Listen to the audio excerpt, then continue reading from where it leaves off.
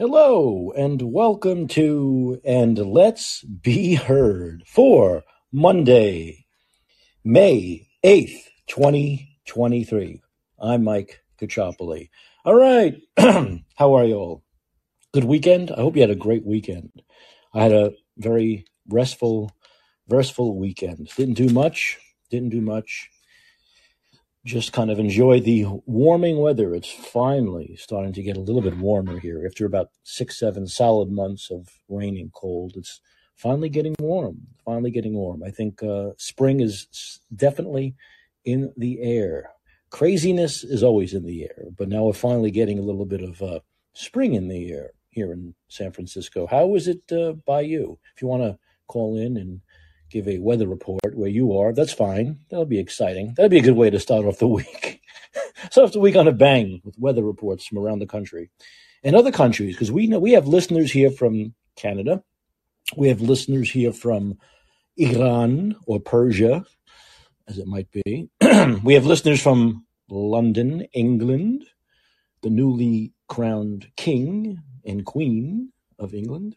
So we have listeners from all around the world, because this is the World Wide Web. This app, Call-In, is on the World Wide. Do you remember when we used to give out those addresses? Make sure you go to www.callin.com. Remember that? What happened to those days? We don't say www anymore. I was just watching a video of the old Today Show with Brian Gumbel, when they first invented the internet, and they were like asking the control room what the internet was because they had no clue what it was. Think about that. That wasn't that long ago. Okay. This is in color, not black and white. And they were asking what the internet was. So think about it. People thought the internet was kind of nutty back not too long ago, right? They thought, forget it. What is this? It's ridiculous. I'm not going to use it. It's not going to go anywhere. That's kind of what we're saying now about AI, right? What's AI? What is it? Oh, we're not going to use this. This is silly. This is dangerous. It's not going to go anywhere. Well, it probably will, right? We'll all be eating our words 5 or 10 years from now when AI takes over the world, when people are doing everything with AI. They're going to be doing everything. You know that, right? Kids are going to be using it for school. The schools will not be able to stop them. They're not going to be able to stop them. So we'll have to find a way. Don't mind me, this wrinkling of paper. This microphone is really strong for an iPhone. My goodness. I'm just eating a Pop-Tart. I skipped. What happened was, not that anyone cares, but my junior hockey team won their conference championship, and they're heading towards the league championship, the Seattle Thunderbirds. And so I was just texting people and celebrating. And so I didn't get a chance. First of all, I did no prep for the show, so I don't know what the hell I'm going to talk about. So that's why I'm winging it. But also I forgot to have my snack. I need my snack. I need my blood sugar to be at a certain level. Otherwise I'll be like, I won't be able to do the show. So I need a little bit of an energy drink. Who else has an energy drink at 11 p.m.? 11 p.m. I'm having an energy drink and a Pop-Tart. If I don't croak, I'll be lucky. Anyway, so AI is probably going to be pretty advanced. It's probably going to be a very big thing, and we're going to have to deal with it. I'm hearing all of this stuff about how it's dangerous, and there are a couple of things that are very frightening, and these are real things. I don't think this is like Neanderthal making fun of technology or being afraid of technology. This isn't like 2001 where they were afraid of the technology, they're afraid of the monolith. I think this is real stuff, because what AI can do is it can take like our actual voices and replicate them. And what's happened already several times is, nefarious individuals have taken someone's voice. They found the number of someone in their family, and they make it sound like that person has been taken hostage. And my voice would sound exactly like my voice, like, Mom, I'm in trouble. They've got me. And it would sound just like that. And a lot of mothers and, grandparents, they're going to get fooled. by this stuff. And it's not hard to get fooled by it because it's the actual voice. It's not like, hello, I'm here. It's the actual voice. So it's very frightening. And people are going to make money off this, right? Because people are going to write checks and send money and Venmo money. And of course, it's all going to be a gag. And so we have to deal with that. Somehow we have to figure out how to deal with that. And you know the way to deal with it, right? But this country, especially liberals, don't know how to deal with things the right way. Is you have to find these people. You have to get a system together, get the best computer geniuses in the world, hackers in the world together, find the people who are doing this, and put them in jail for a long time. Now, once you start doing that, these little scumbags will stop doing this stuff. But if you don't do that, if you give the bullshit excuse of, we can't find them, it's too difficult. No, it's not. It's not. The FBI can find someone very quickly, right? The CIA can find people very quickly. We find people and drone them thousands of miles away. We can certainly find people who are doing these horrible things and destroying people's lives, right? So, and ripping people off. And once we start doing that, I think people will be less afraid of AI once these evildoers, these bad actors, how many other ways can I say bad people? Anyway, go away.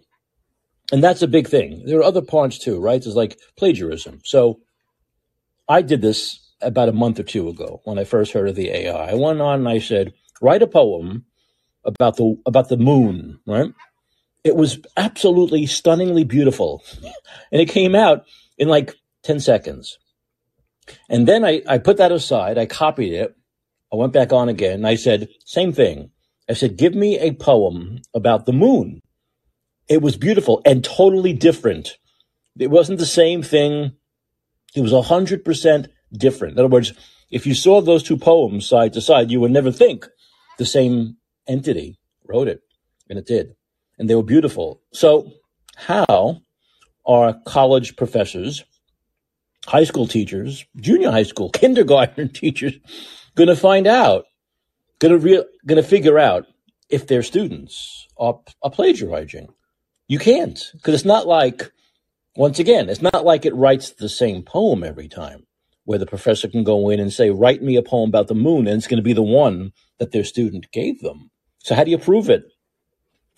Maybe people have some ideas. I don't get it. I don't know how you're going to prove it. I would just say, hey, man, try to prove I didn't write that. And they can't.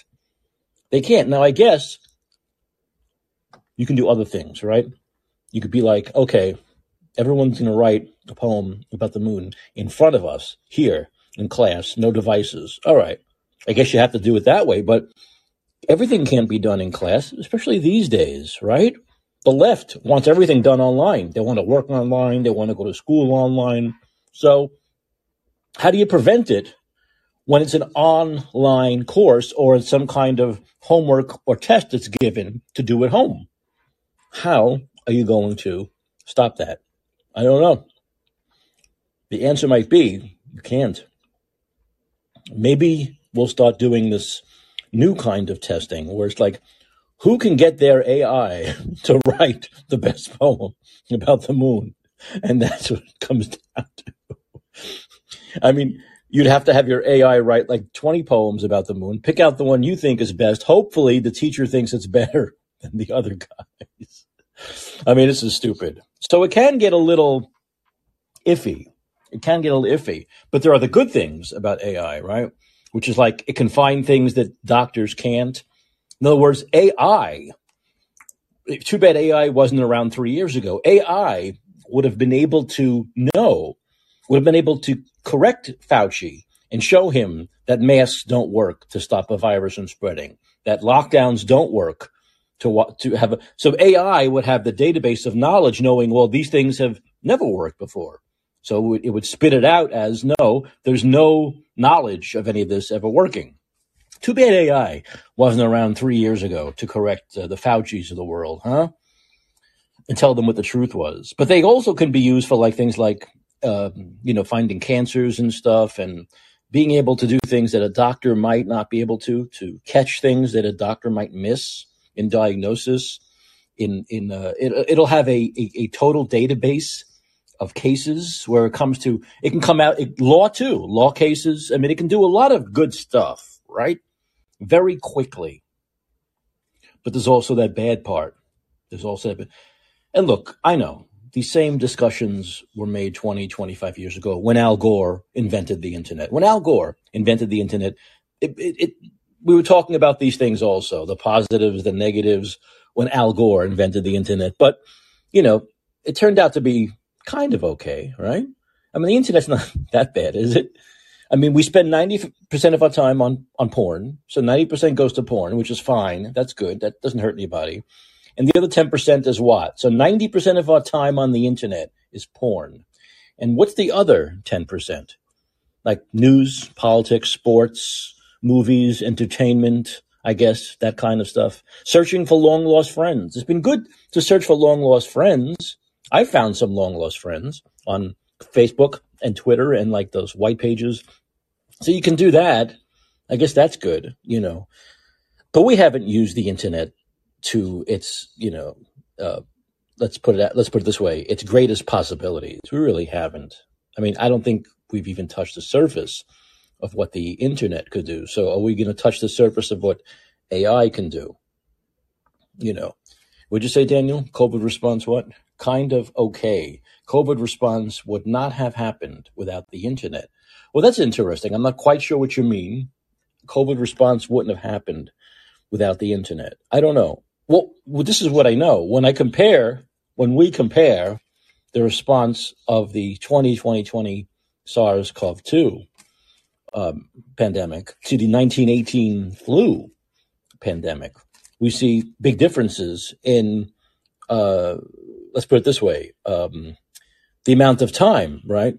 The amount of time we've spent on this, that we're more than 3 years out now. So that would be 1921 for the 1918 flu. And by 1919, 1920, especially, no one was even thinking about it anymore, or talking about it. And I think a lot of that has to do with the hype and the fear and the hysteria that the media brought on that we didn't have. We didn't have the media, certainly didn't have the internet and social media that we have now back then, right? All we had was newspapers. So it's much easier now to spread disinformation, fear, and hysteria and keep it going for years and years and years to really fuck up people's minds and their psyches that we didn't have the ability over 100 years ago to do that kind of thing, right? I mean, word spread. There was a virus going around, there was a flu going around, and people, they did the mask thing, but to my knowledge, there weren't really lockdowns, right? I don't think they closed schools for 2 years. There was no vaccine, obviously. So I know the mask thing kind of happened, didn't work, because what were there, like 50 million deaths, some crazy amount, when the world was a third the size it is now. So the mask didn't work, but there wasn't that fear and hysteria. There wasn't that media, the social media, to make it spread like wildfire and keep it going forever. In other words, now we have a media and a social media where 3 years into this, they can still write stories. They can say, in other words, you'll see a story of a new variant, right? Maybe 5 years from now, they'll write about the new variant. That really wasn't possible back then. It really wasn't, right? So and also the media, you can't even compare. Politicians weren't as big political whores as they are now. The media had real journalists, which we don't have now. So it's a big difference, But I get it how social media and the internet helped the politicians like Fauci and the left-wing media spread misinformation and fear and hysteria like wildfire. And they can bring it back whenever they want, right? Whenever their ratings are low, whenever they need a boost in ratings, they can bring it back because it sells. They know that. So that we didn't have to deal with back in 1918, right? So in that way, it is very possible that real information would take hold back then even better than now, even though science and medicine is 100 years advanced. So I guess that's part of it, right? And I think that it really shows the enemy of the people thing that Trump said about the media really holds because of what they were able to do. for the last 3 years, and they still do it. They still try. You know what it is now? The stories aren't taking hold anymore. Every once in a while, you'll see a story about a new variant and this and that. It acts like the flu, or it acts like sinuses, or it acts like allergies, but it's really good. And it goes away in a 24-hour cycle because it's just not taking hold anymore. And they're seeing that. So you're not going to see as much of it, because what they do is it's like they put it out there to see if it's going to take hold. And if it does, they'll go with it. And if not, they'll just drop it. So this is the state of journalism. It's a state of journalism. It's in a bad place. Daniel, you're on, and let's be heard. Hello. Hey. How's it going tonight? Okay. There are some. I've still got a cough. You still have a cough? Yeah, I've still got the cough. I tell you, if I was sitting next to you on Bart, I would get up and move. Of course you would. Of course you would. You'd probably have a bucket over your head too. Yeah. That's pretty funny. Yeah. You remember how long it took before everybody to start disparaging the internet? I mean, mid to late 1990s.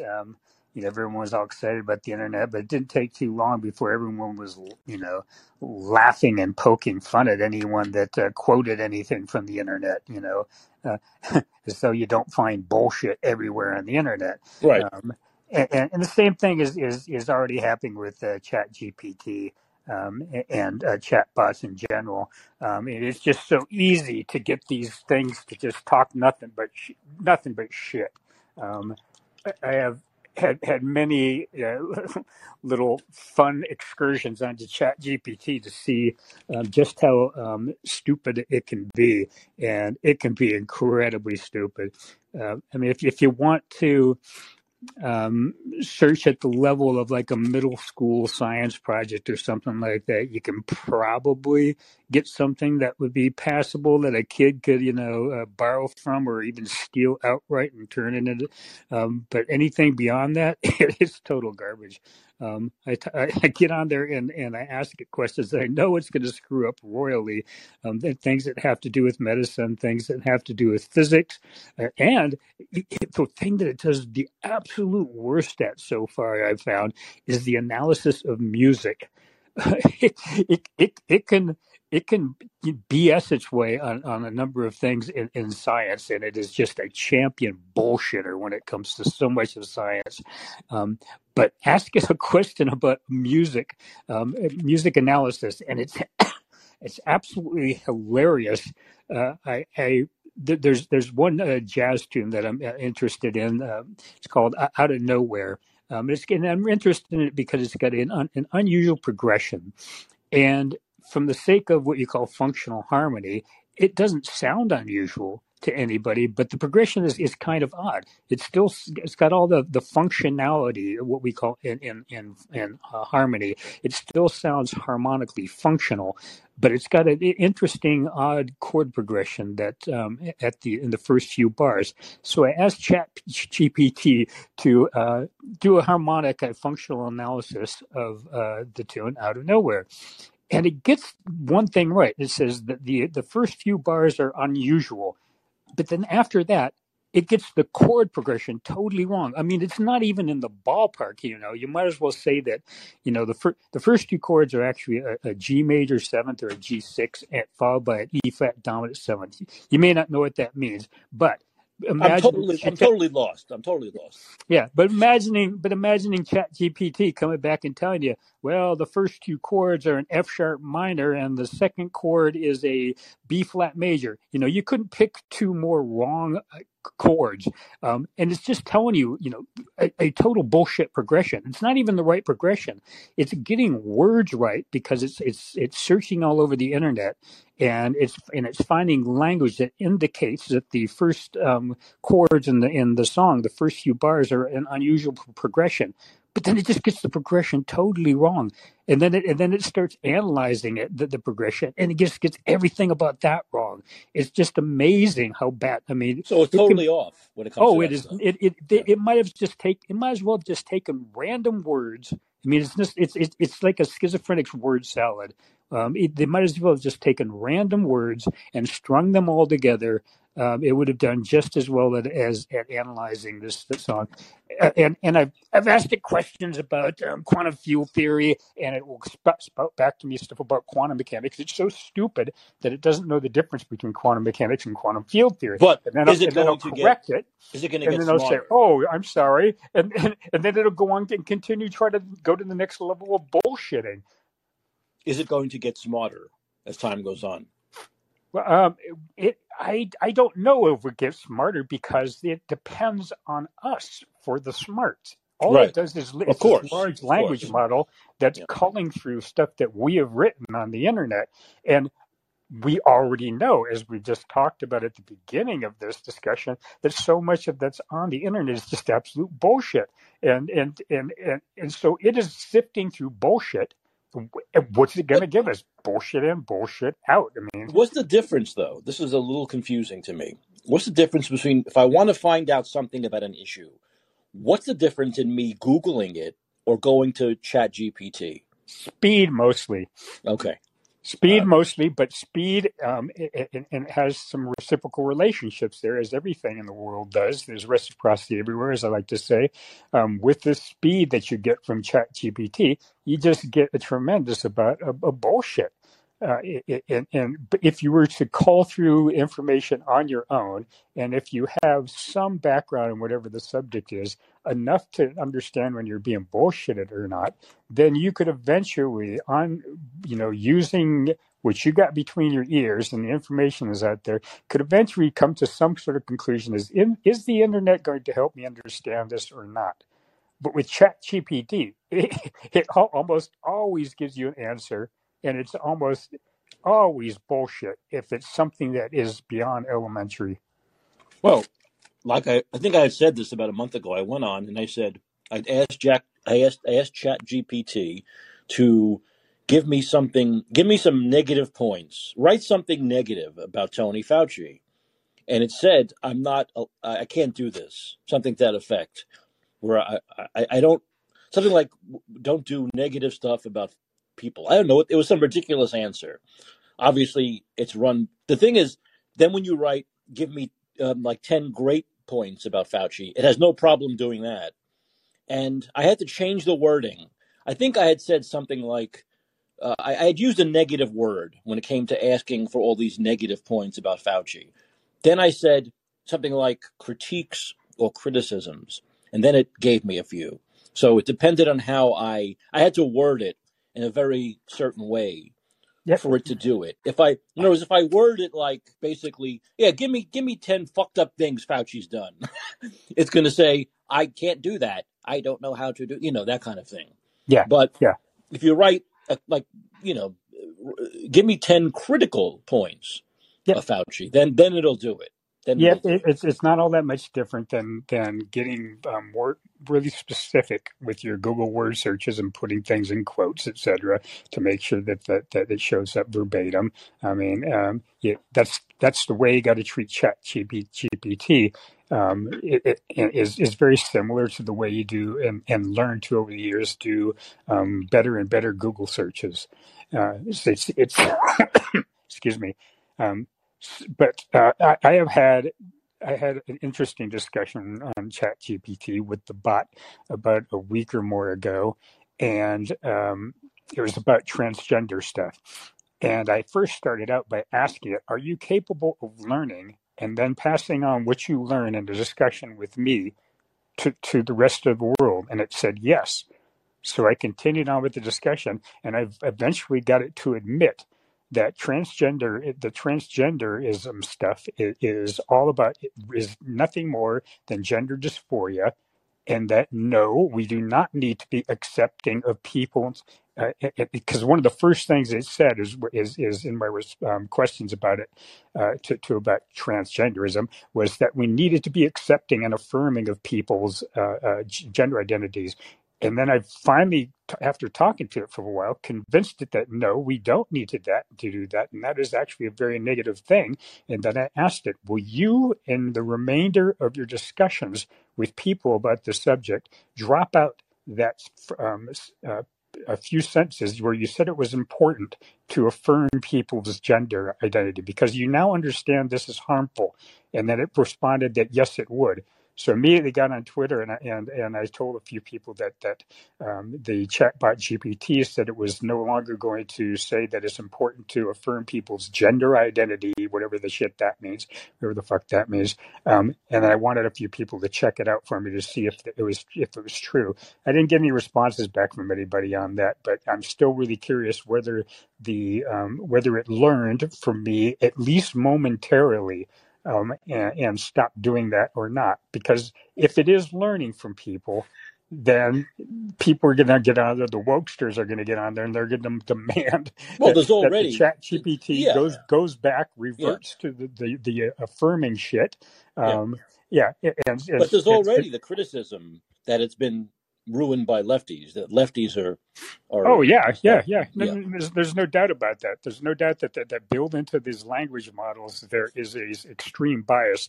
So I mean, it's not just a large language model. It's a large language model plus some built-in bias into the algorithm. Now, do you think that the greatest fears that it can like take over us, that it can say that this AI, let's not say Chat GPT because it's going to grow from that. Let's say AI can say, you know what?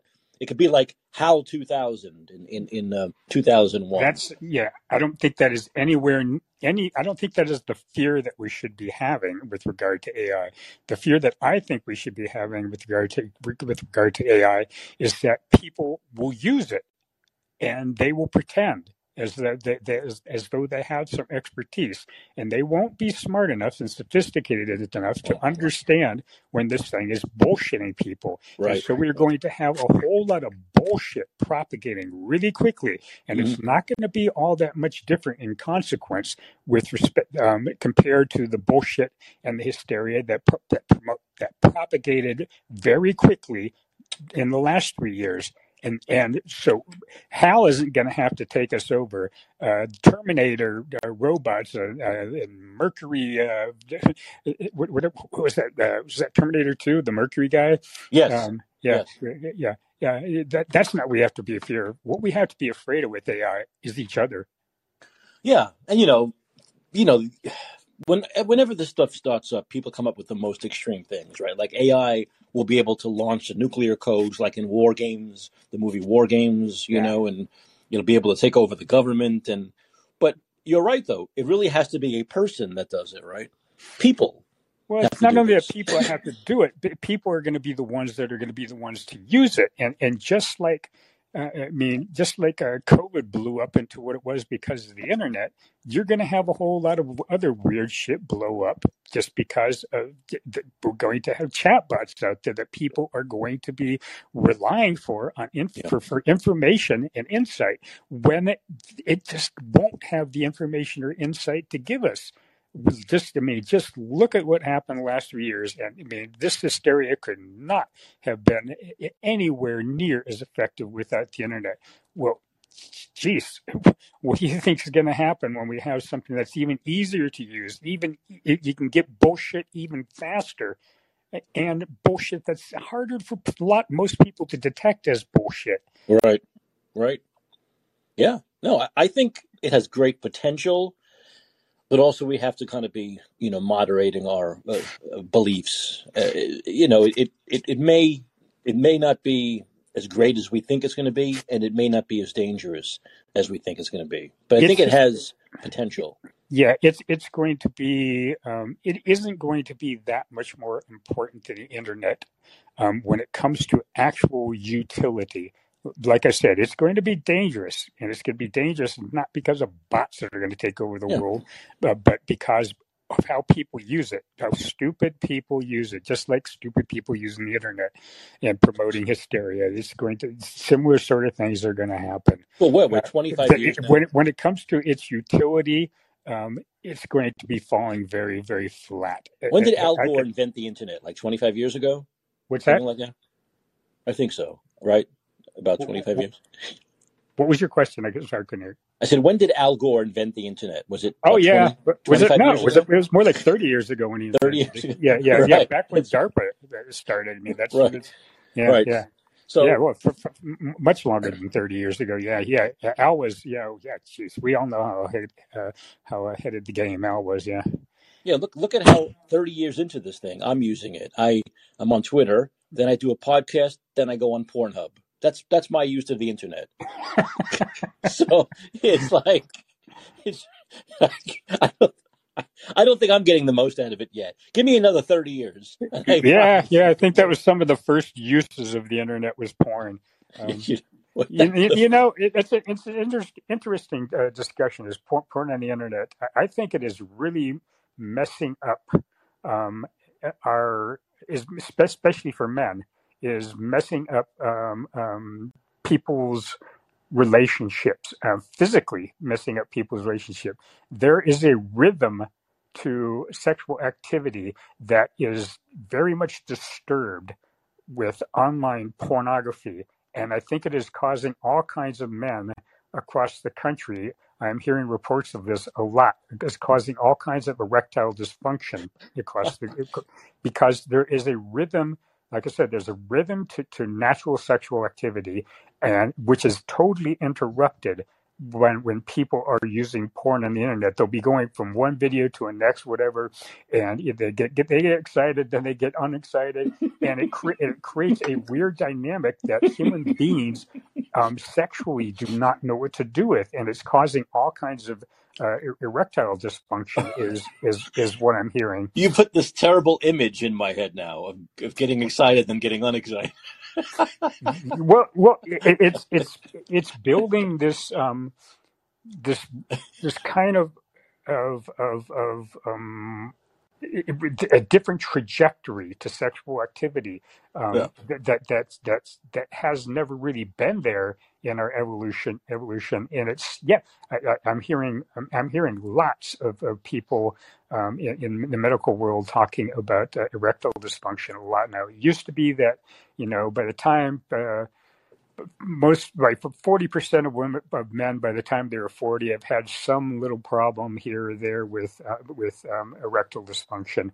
I'm hearing reports that it is very, very, very much higher than that now, and a lot of it seems to be because of internet porn, and people are suggesting now that it has to do with a very different rhythm and trajectory to sexual activity, real sexual activity, and sexual involvement with the images on in video, sound, etc. on the internet. It's just a unnatural thing that that is then interfering when people then go out into the natural world and actually have to perform real sex. Without the assistance. Well, not just Yeah. without the assistance, it's a different rhythm to it, and a different trajectory to it, and it is screwing up men's ability to simply keep an erection because of it.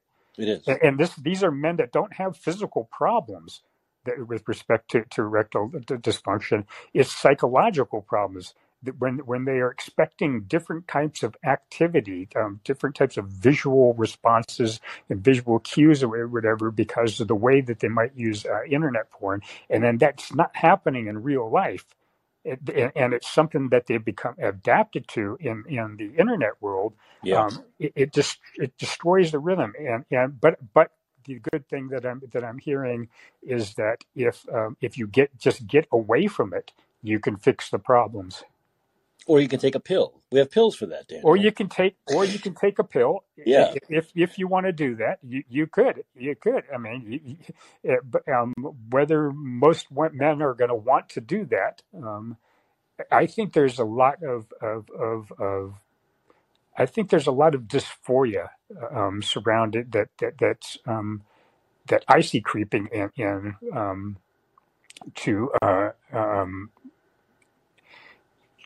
to internet porn. I mean, there's a dysphoric feeling associated with it. That at first there might be some excitation, like when when we were kids and you found a Playboy, or something. Those days of that discovery with internet porn are long gone. Yeah. But now you're inundated with this stuff, and it's really messing with both young people and older Sure. people's heads. I wish there was more talk about it because it seems to be kind of both on the left and the right. It Well, seems to be avoided. On the left, it's avoided because people seem to think that you're being some, Puritan when you discuss things like this. And on the right, they avoid it just because out of embarrassment. They don't like to I talk about sexual stuff. I kind of find internet porn now becoming much more mundane and boring. It's boring. It's not. There's nothing unique. And you know what happens with this kind of stuff? What people do is they then continue to like search for like different stuff, like go into like deep Google, into deep porn, and find stuff that's different and not just so mundane and boring. And you really can't. I mean, it's basically just very dull stuff after a Yeah. while. There's nothing about it that's so titillating, I wouldn't say. Well, now bring this back around to our Chat GPT discussion. And like we said, one of the first uses that people had of the internet was posting porn. Think of what's already, this has already got to be happening out there in chat on with AI, not necessarily large language model chatbots, but AI that are producing images and are producing voices Well, and music. I mean, yeah. you already have people that are ripping off people like Drake, who I hate. I mean, why would anyone listen to Drake? Well, and I know people who are getting so involved in it where it's like becoming their friend. It's becoming their best friend. That's scary stuff. Yeah. That's scary. And you have AI that's imitating people's voices, as you're pointing out, singing voices. They're going to be imitating people physically as well. Yep. There's a lot of deep fakes there. So just think of what the next stage of online porn is going to look like when AI starts getting involved. It's going to be. I think people will ultimately realize that it is simply no substitute for real sexual I was just, activity. that song just came into my head, right? There ain't nothing like the real thing, baby. Yeah, Nothing around the real thing. That's true. And Right? and then I think they're going to realize how much it is damaging their relationships and but it's going to take a while. There's going to be this initial curiosity, just like there was with internet porn. There's going to be AI curiosity, and we'll see. It's going to be an arms race of sorts between AI and our good senses. Our good senses to see how much it is destroying our relationships with others, Sure. and that we need those relationships. I mean, we learned that lesson, or should have learned it big time during the last 3 years. How much we all need each other, Just, and I don't want any AI podcasts. I want people have to listen to me. I'm a real person. No AI podcast. And that's coming. It's coming. But it's coming. Yeah, of course it's coming. There's no doubt about it. An AI podcast. Yeah. Right. Well, just one last quick point to sort of wrap it up. I had this a discussion with a longtime friend and musician friend of mine that I've known since high school, and we were talking about AI in music and what it is doing, imitating voices, writing its own music. It's all shit, but nevertheless, people will listen to the shit because it isn't a lot of shit. But the discussion basically ended up with both of us thinking that music is going to fracture. Music, you had this overlap previously between people that enjoy making music, that is enjoy the doing, and it's a very joyful experience. And then there's the people that consume music, and they got enjoyment out of it too. And there was considerable overlap between the two. I mean, you enjoy making music, and other people benefit from hearing that music, and they enjoy it as well.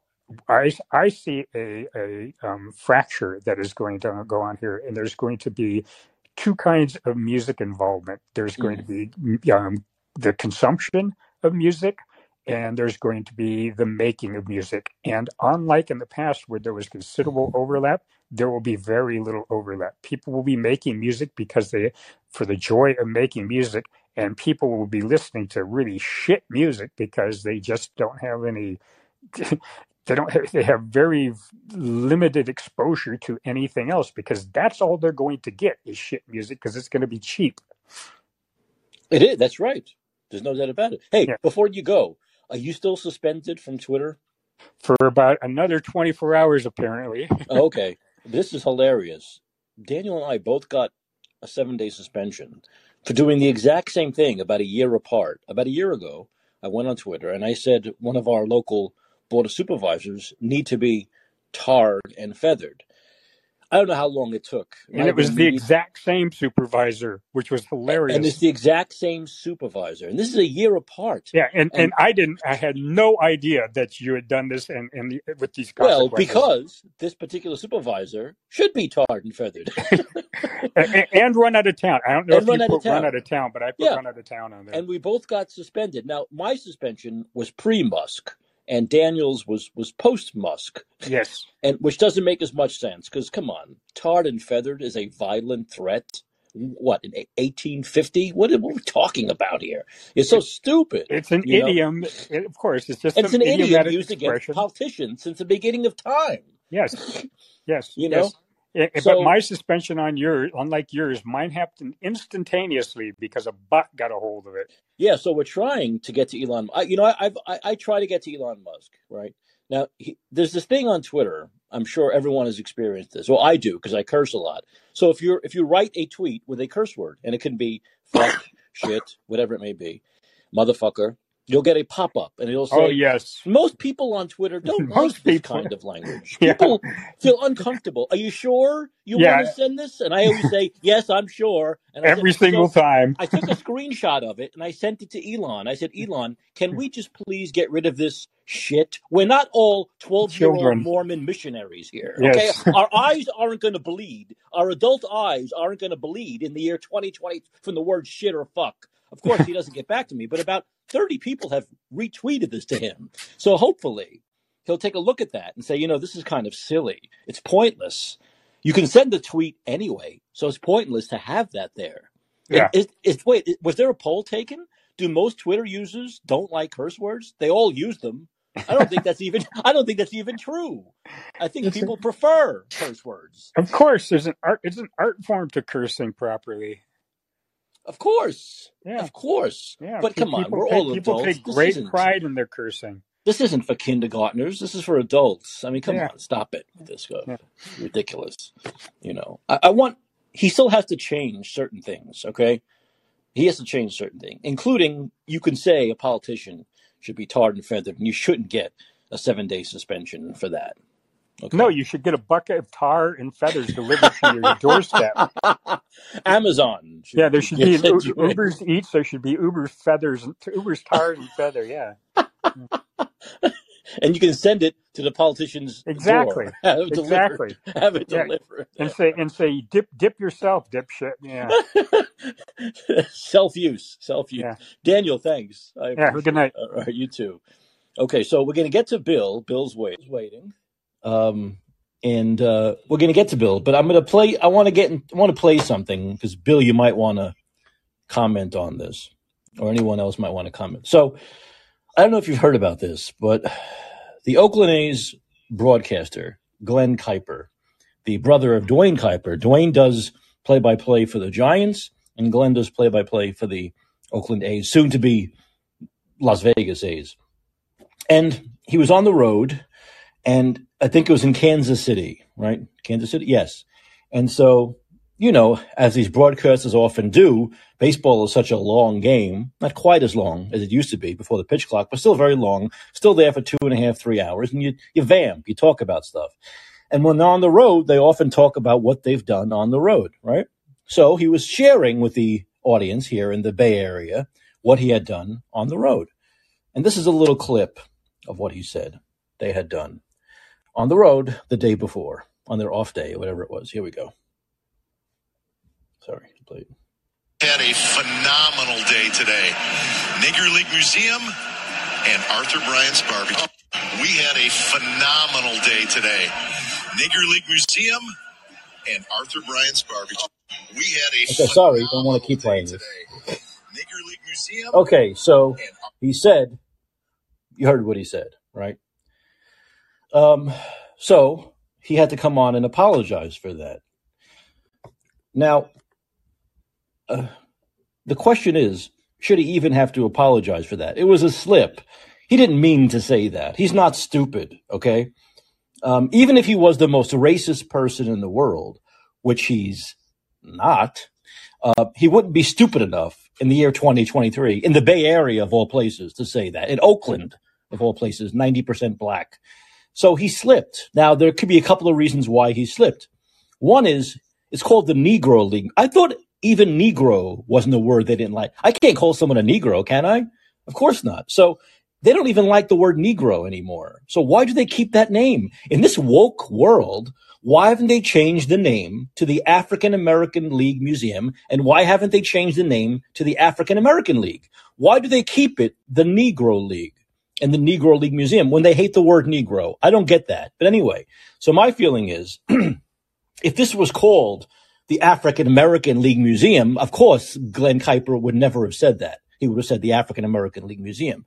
But because the word he used, which I usually say, but I just won't say it right now, and Negro are kind of similar, and they're both looked down upon, he got screwed up. And he probably thought to himself, don't say that word. And he psyched himself out, and he said that word. Now, most people, I don't know Glenn Kuiper, doesn't seem like a racist guy. And everyone who knows him says he's the opposite of a racist. But of course, they've suspended him, and word is they will fire him for that. This is a very sick world we live in, where someone can get even suspended for a minute for that, but fired for it. A guy who has been a broadcaster for the Oakland A's for decades. Everyone that knows him likes him. Everyone has written about him, saying they've never seen anything racist about the guy whatsoever. But what really pisses me off, on top of the wokeness and him getting suspended and fired for such a thing, is that the people who are screaming this are the ones who use it all the time when they talk to their own people.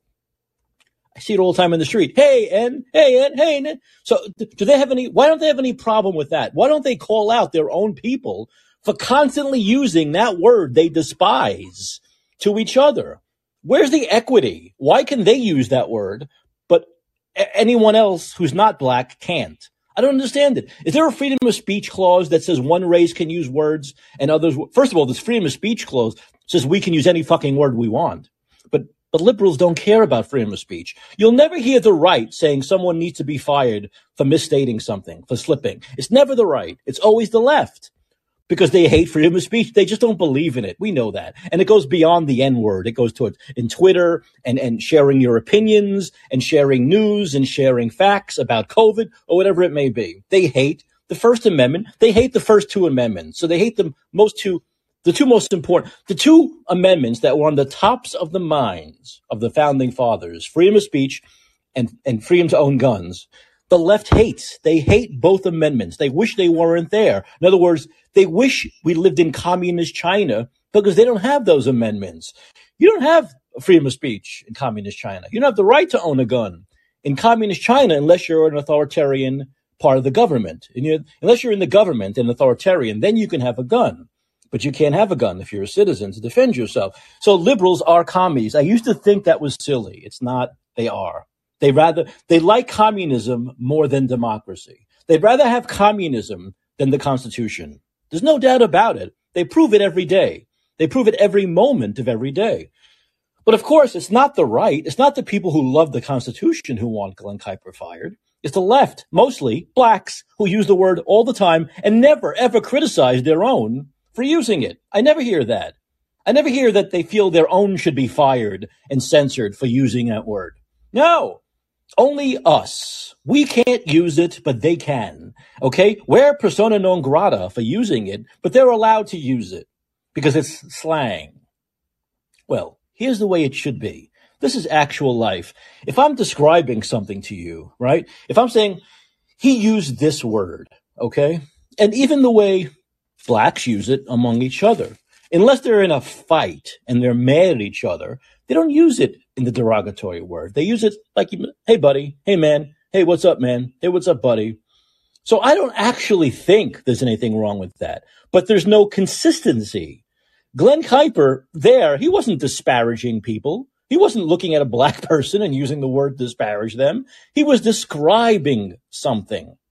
Okay? He was describing a museum, and he used one word that's not allowed, that's taboo, instead of another word which is supposedly never allowed unless you're talking about the Negro Leagues, which makes fucking no sense. There's no consistency with these people whatsoever. Okay? There's no consistency with them. But that we live in a world now where someone who has, let's say, 30 years under their belt of being a good person, not a racist bone in their body, never did anything racist, people love them, has had a career, a solid career for 30 years, could be wiped off the face of the earth. Just for that shows how sick this world is. What a sick, twisted world we live in. To say we're slipping and sliding towards third worldism would be an understatement. We're already there. This is already a third world banana republic here. Okay? Where there's no First Amendment really. There really isn't freedom of speech here. There isn't. If you can be fired for that, there's no freedom of speech. I don't want to hear it. And I don't want to hear, it means you can't go to jail. But we know you can go to jail. People have gone to jail for doing it. They've been eliminated. They've been censored. They've been crucified by the left. The government has been involved in censoring. Well, it's not really the First Amendment, man, unless the government's involved. First of all, bullshit, okay? The Founding Fathers believed in free speech across the board.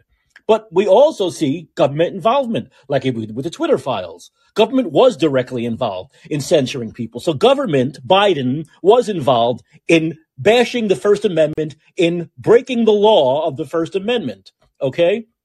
They were. And they're constantly doing with the Second Amendment because they constantly want to take guns away, make it more difficult, take this kind of gun away, take this gun away here. Of course, that is going against the law of the Second Amendment because they hate freedom of speech and they hate freedom to own guns. They despise the first two amendments, but they don't have the balls to ever just say, we hate them. We want to change them. Let's change them. You know why? Because their approval would be minus 36 instead of plus 36, the lowest in 80 fucking years for this demented, Alzheimer-ridden president we have now. End of rant. Hello, Bill. What's up tonight? Hey, Mike. How are you, Bill? Oh, well, you got your, it usually happens a couple of times a week. You get into a rant, it's entertaining. It's interesting. Thanks, Bill. We got events, it's a crazy world. It is. It really is. I mean, come on, give me a break. Could you imagine, would you ever have imagined a time where one word can end a man's 30-year career? Well, a couple examples of that was Jimmy the Greek and Howard Cosell. Remember? What did Jimmy the Greek say? Jimmy the Greek said something that was anti-racist. He actually was giving black people the credit.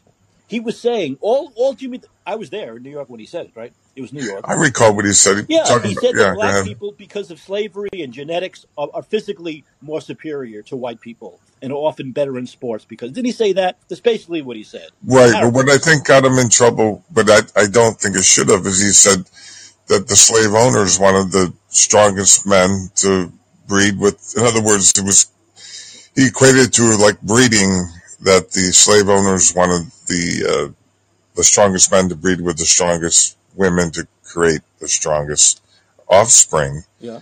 Well, and so that's what you call a viable theory. Right. No, it was based on reality too. I mean, that's exactly what. Yeah. Right. And so he didn't mean it and he was saying that's why the overall so much more superior in sports. He meant it in a formative way, right? It was an informative way. But I remember the Jimmy the Greek thing, which I thought was ridiculous, because actually, in essence, what he was saying was black people are superior physically. How does that get you fired? How is that racist? I don't understand. I didn't think it was, but it was worse than that. He ended up back on the strip, like broke over a period of time. He tried to gamble because he lost his job, so he got into gambling, and he actually ended up, from what I read about it, in a pretty desperate place where he was almost like desperate, and his clothes were dirty. He was unshaven. He eventually passed away, I think, in a terrible. That's horrible. I didn't know that part. I didn't know that. I didn't understand that part. I didn't hear that. That's because they just canceled him. He kind of went away right after that, you know. But my question what was the other person you mentioned? Howard Cosell, who, remember, I think it was a Redskin game, and he referred to one of the running backs, who was very good running back. I can't remember the running back's name, a black fella, and he referred to him. He said, "Look at that little monkey go," I think is what he said. That's my recollection. But I don't remember Howard Cosell ever being canceled. Yeah, that ended it for him. In fact, he asked Ali, because of course he and Ali had a good rapport. Right, to vouch for him that he's not a racist. Yeah. He asked Ali to kind of vouch for him. Apparently Ali wouldn't take that public in any way. But if you also recall, you had Muhammad Ali with the black gorilla punching the gorilla, saying how he was going to get the gorilla in Manila, referring to Joe Frazier. Well, did he say the gorilla? Yeah. I don't remember that. I don't remember. I just remember the Thriller in Manila. I don't remember the gorilla. Yeah, he's going to get the gorilla in the Thriller in Manila. And he had a black gorilla and he was punching it. That's my recollection. I don't think anything people are canceled for and their lives are destroyed for are deserving. The only thing I thought was as close as you can come to the category of being racist. Do you remember Al Campanis, the Dodgers guy? MVP of the Dodgers. The name's... Yeah, when Ted Koppel had him on, and they were talking about the lack of black managers back then in baseball. Okay. And Al Campanis said, well, look, the fact of the matter is, and once again I'm paraphrasing, blacks don't have the mental capacity to be managers. That's what he said. Now that's pretty racist, right? Blacks aren't smart enough to be managers. But Ted Koppel gave him a chance. He said, Al, I want you to realize what you just said. And I'm giving you a chance, to change what you just said. And Al said, no, I stand by that. They just don't have the mental capacity for the job. And of course, Al was gone. Now that is pretty racist. That's kind of the opposite of Jimmy the Greek. Here he's saying black people are too stupid to be managers. They're not smart enough to be at the head of a team, which is of course racist. So that's the only thing I can think of in my lifetime where I was like, okay, this is pretty fucking racist. First of all, it's not true, and it's stupid to say such a thing. So you should just be fired for that. But it's as close as you could get. But everything else you've talked about, and this thing with Glenn Kuiper, there's no racism here. What I was going to say is we're all a product of the situation we grew up in, and we have memories stored in our subconscious and things we heard said by our parents or our relatives, whatever. And maybe we said when we were younger, but that we have changed and don't say, but something would trigger us sometimes. It happens in an argument, typically with someone, a conflict, but anything can trigger what's unconscious memory or pattern. And like you said, it's a slip. You know what I mean? Or it comes out like when you look at Cosell, he obviously had a great rapport and great respect for Muhammad Ali. He wasn't a racist. You know what I mean? And so there's an example. He parroted something he probably maybe used and said when he was much younger, or heard his dad say, or the people who grew up around. You know what I'm trying to say? And so to take a man's career away based on one comment, as opposed to looking at the entirety of his behavior, Of course. Right. Yeah. Look, if there's a person who, people know behind the scenes they're incredibly racist, they're an asshole. Right. There have been several incidents, but, they've been important to the organization, they let it go by. And then you do something like that. Then you go, okay, fuck you, final straw, you're gone. But from all reports, remember, this is a guy who's worked for an organization in Oakland, okay? So if you're racist, you're not going to last. You're not going to last. So obviously he's not a racist, and I know him and his brother are great people. They're not racist. They're Bay Area liberals. I know Dwayne a little bit better than Glenn, but they're fucking Bay Area liberals. They were talking about masks all the time, how important it was to get masked and vaccinated. They're Bay Area liberals. It's ridiculous to say that this guy is racist. Now, I'm telling you what happened. Because they used the word Negro, which I thought they didn't like either, but I guess it gets a pass for the museum because the league was called Negro Leagues. And even in this woke world, they don't want to change it to African American League. So if the name had been changed to the more woke appropriate African American League, he never would have said that word. But because the other word is also seen as close a bad to word, it, and it's too close to it, exactly. That's why he said it. That's why he said it. But I mean, he apologized right away. He didn't even realize what he said. Right, that's what I meant. Analysts didn't even realize he said it because in their minds they heard Negro. They thought and heard Negro. So it's not like his color analysts didn't even look at him. Didn't stop for a beat.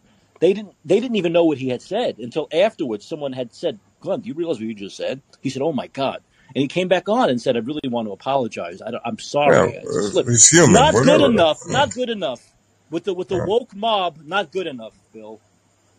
Yeah, well, you made a good point earlier too, regarding like if we make an equivalency like to Ali referring to Frazier, he also referred to him as an Uncle Tom, which is totally untrue. Frazier came up, hardworking, training, working in a meat packing plant. I mean, he was anything but an Uncle Tom. You know what I mean? But Ali would do that to create a rivalry. You know what I mean? Right. And media attention. And he had no trouble throwing Frazier under the bus to do it. And like I said, having the gorilla in his hand and punching the gorilla and, mocking Frazier. And if that's why Frazier hated him so bad, it took, over their career, they became friends in time. But, and so, and you didn't hear the black community coming to Frazier's side saying, this is racist in a way, what Ali is doing, which it was. I thought it turned me off. I liked Ali prior to that, and then I was like, because I also liked Joe Frazier. I liked them both. My dad, we watched those fights a lot. 3 fights, right. And that heavyweight era was so between Ernie Shavers and Norton and Frazier and Ali and Foreman. I mean, it was awesome. You know what I mean? And yet that I was like, no, you don't say that about Joe Frazier. You know what I mean? Just, and people don't realize, people who don't talk a lot for a living the way, I do, talk show hosts do, people play-by-play announcers, especially for color, for baseball, often talk a lot. When you talk a lot, sometimes you're going to slip. Sometimes the word's not going to come out right. All right? It's not.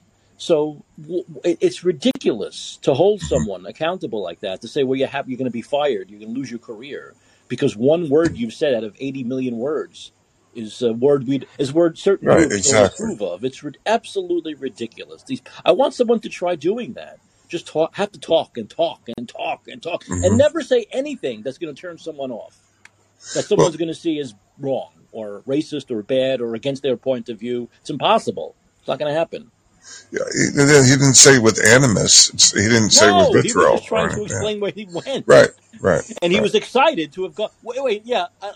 How many racists go to the Negro League Museum and then say how happy they were to go to the Negro? It's absurd. Right. It should be all in context. It really is. How many white supremacists have been to the Negro League Museum? Have paid to go to the Negro League? This whole thing. This world is getting so sick, Bill. It really is. It's I don't know. I don't like to be dark, even though I know I can be. I don't know. This is not a great time to be around, is it? Once again, I know we got to take the macro, not the micro. There have been worse times, right? It could have been the Nazis, could be the Inquisition, it could be slavery, it could be a lot of things. But I mean, this is just, it's such a, what it is? It's a stupid time to be alive. It's stupid. This is all stupid.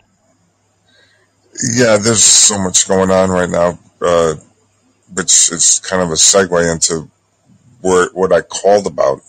Before you talk, which is fine. And the problem is the stupid people, the dumbest people are getting their way. That's the problem.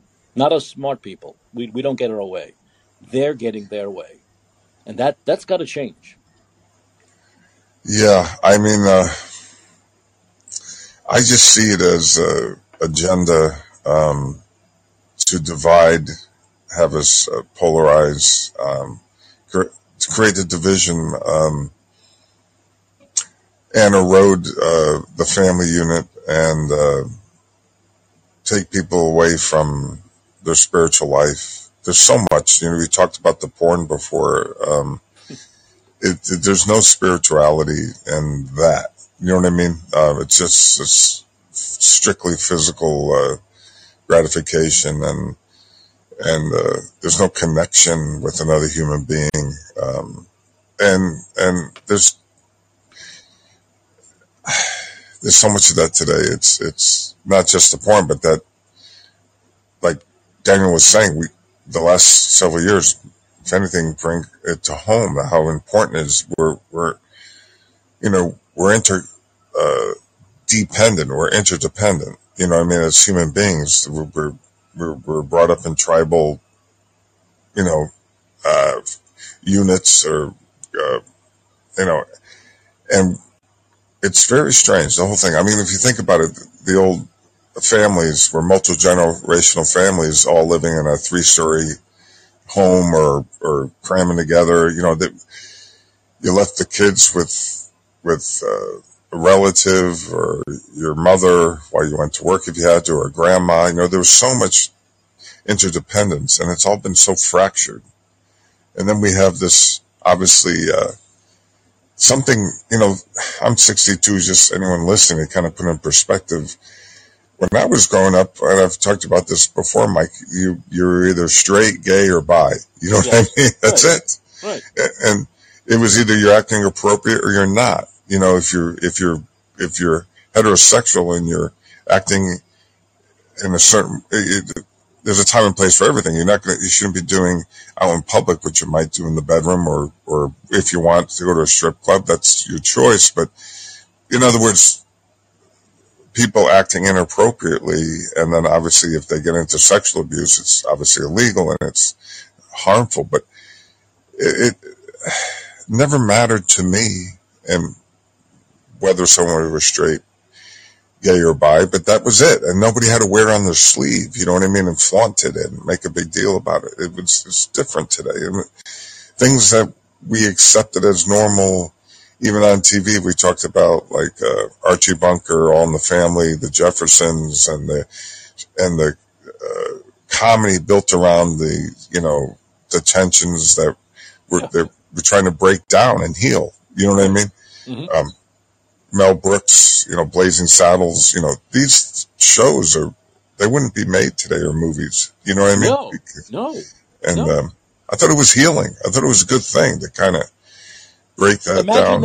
Imagine that. That's what you would do now. That's what they would do now. Norman Lear. If this incident had happened back then, right? Mm-hmm. They would have Archie taking my side, probably, right. And they'd have crazy Rob Reiner, of course, Mike taking the side of this can't be allowed, and that would be a very funny thing, to right. Archie saying his thing, and Michael doing his thing about this very timely issue. Sure. But you couldn't even do that now. They wouldn't even allow you to put that on television. In other words, this whole thing that just happened with Glenn Kuiper, you can't even talk about it on television. I mean, they'll talk about it on Fox News and stuff, but the people in broadcasting can't talk about it. They can't give their opinion. There's no one who has the balls to go on and say, you know what, this guy's a great guy. This is ridiculous. This is clown car nonsense, because they'd be fired, right? So you can't even discuss this. You can't even discuss things that actually happen anymore, let alone write a sitcom around it. Yeah. And then, of course, you have George Jefferson and his wife coming over, and then they would get into Archie and him, and that was always very well done, where the tensions would be broken down with the comedy. They get upset with one another, and, remember George Jefferson would be all stamping out of there, and Archie but it was real. You know what I mean? It was real, and it was healing. It brought about a healing as opposed to more division, which is what I'm saying. It just seems like there's an agenda to create more division. The difference between then and now, Bill, is that the left had more of a sense of humor than they do now. Remember, it was leftists that were writing this stuff, right? Yeah. I mean, Norman Lear's a leftist. He's a Hollywood. He's not a conservative. So it was leftists who were writing this stuff, realizing that humor was so important to shine a light on this stuff, right? To laugh about it, collectively, to laugh together, no matter what side you're on, whether you're on Michael's side or Archie's side, right. Or in the middle, And you can't even do that now because the left has no sense of humor. You cannot laugh about these issues. They think they think you're a bad, evil person if you laugh about these things. If you do stand-up comedy about it, as well. You know, one person who's still trying to break those barriers down is Dave Chappelle. I know. And look at the kickback he gets. Oh, yeah. Such criticism. But he doesn't stop. You know what I mean? There's people, because he's his own person. Give him credit. He doesn't have to. You know? So there are people out there who are independent, you know, whether they're in country music or they're in comedy, and they're independent. And they don't need a corporation. They don't have a boss. And everywhere they go, they sell out. So those venues are going to book them, right? So that's the power of a Dave Chappelle, right? Is that he has such a great following and they go everywhere he goes, they show up and sell out. That gives him the power to say, fuck you, basically. Yeah, and he also brings a balance to his comedy, you know, and he's obviously not racist or a bigot, but yet he plays on it in his own comedy. I talked about George Carlin, right? Same thing. Yeah. You know, how we miss him. Yeah. You know, every time something happens now, I say, oh, shit, I would like to know what George Carlin would have to say about this. You know? Absolutely, yeah. And so we're missing that now. It's, but, you know, it's, like you said, the leftists are the one who used to follow George Carlin, right? So, you know, now they would hate him probably. I mean, he was their audience when they had a sense of humor, but they don't anymore. They can't laugh at themselves anymore because they take themselves so seriously. They're so fucking self-righteous, Bill. It's that self-righteousness that has killed humor, basically. Yeah, I hear you, Mike. I kind of try and stay out of that whole fray. You know, I'm not in the public. You know, I'm not. Sometimes I do a little calling room. I get a couple people, a handful of people, and that's pretty much it. I'm not in that like you. You know, this is your livelihood, and it must be a tightrope for you at times. I would imagine. In what way? In what way? Well, when you're thinking, I've only heard you in this platform. I know you were with WABC before. But I mean, just, I don't know how long you've been commentating versus being in a editing role. I mean, I don't know much about your career, to tell you honestly. You mean in front of the camera, in front of the microphone? Yeah. Right. Well, it's been in equal parts in my life. You know, I've done both at the same time, often. Yeah. In fact, both on ABC and KXNT in Vegas. I did both. I did behind the scenes, you know, producing stuff and also had my own shows. So I did both. I know both sides of it, you know, and no, here's the thing. Not much, but there's probably 20-25% of what I say on this show that I could never, ever say if I were on a major radio station. That's true. Never. If I had a boss and there was a network and there was a CEO and all that stuff, maybe stockholders. No. That's the problem. That's the judgment you have to make. Like if you want to look, there are positives, right? More listeners, money, but then there are negatives. You have to kind of tone it down. You have to, what do you call it? I don't want to say this because it's not totally true, but sell out a little bit at least, right? Sure. You need to sell out a little bit at least. And do you want to do that? Do you need to do that? Right? Like Tucker Carlson, right? There are certain things that he couldn't get away with on Fox, right? Now, if Tucker decides to do his own thing, he could probably do a lot more. And he could probably let loose even more than he did on Fox because he has no boss. He has no corporation saying, you can't do that. You're hurting us. You're making it uncomfortable for us. That's the problem. So you have to make Tucker's in a great position. He's loaded, doesn't need any money, totally doesn't have to do another thing at 53. He could retire, right?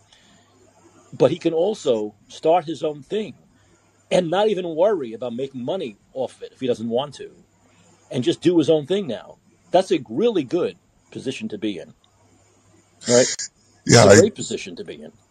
Yeah, a couple of things I'd like to comment on that. One, I listened to Megyn Kelly today on her YouTube channel, and she was talking about what's going on. Apparently, he's under contract with Fox till January 2025. Yep. and he's being paid. I guess he was making $20 million a year. I thought he was making 30. I get $20 different million he was reports. getting underpaid because Rachel Maddow gets 30. Yeah, And her ratings weren't even half of what his were. yeah, and so they want to keep him. It looks like they're still paying him. They haven't actually fired him. They just took his show away. So in a way that she's like, they're paying him as if to silence him because he has no compete clause and he's still under contract. They haven't fired him. And so her suggestion to him No, would they have be, fired him, but he has a contract that they have to pay out. That's what they fired him from his show, but they can't stop paying him. They can't stop paying him.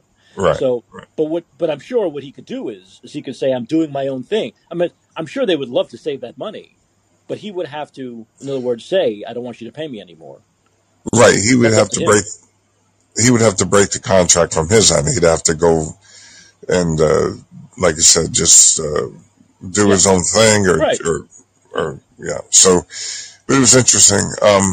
And the other thing to remember too, he fit right in with Fox until he started to awaken. He even said, I don't know if I saw it on an interview, I don't remember where it was, or a speech where he was saying that he had a realization, because he grew up, his father was in media, that at some point he realized he was embarrassed for the way he parroted the mainstream media line on the Iraq War, and how he made fun of people who went against the Iraq War, and how he called people conspiracy theorists, and how he said he suddenly realized at some point that he was messaging what the establishment wanted, and that was wrong. I don't know if you heard him talk about this. And so he started to change. And when he started to change, he started bringing people in like Jimmy Dore and Max Blumenthal from the Gray Zone, and Aaron Mate and Tulsi Gabbard, anti-war. Yeah. Well, you know, the establishment is pro-war, right? Pro-pharma and vaccine. And he had Jimmy Dore is completely anti that.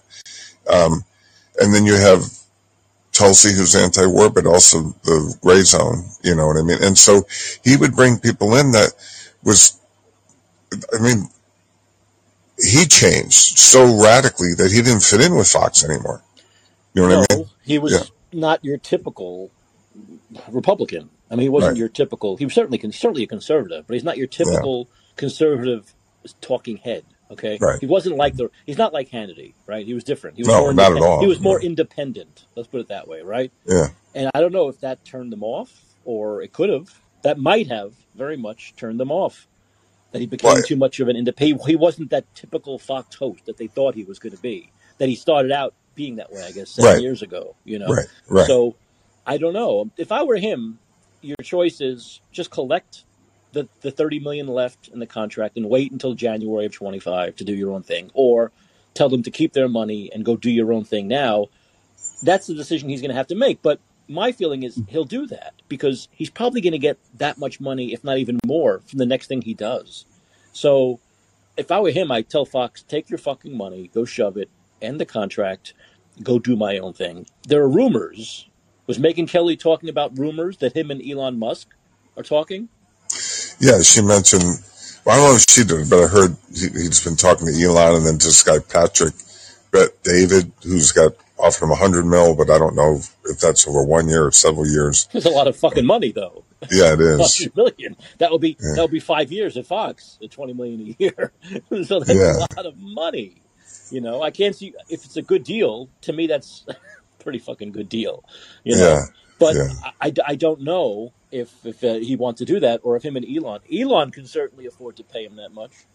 So I don't know.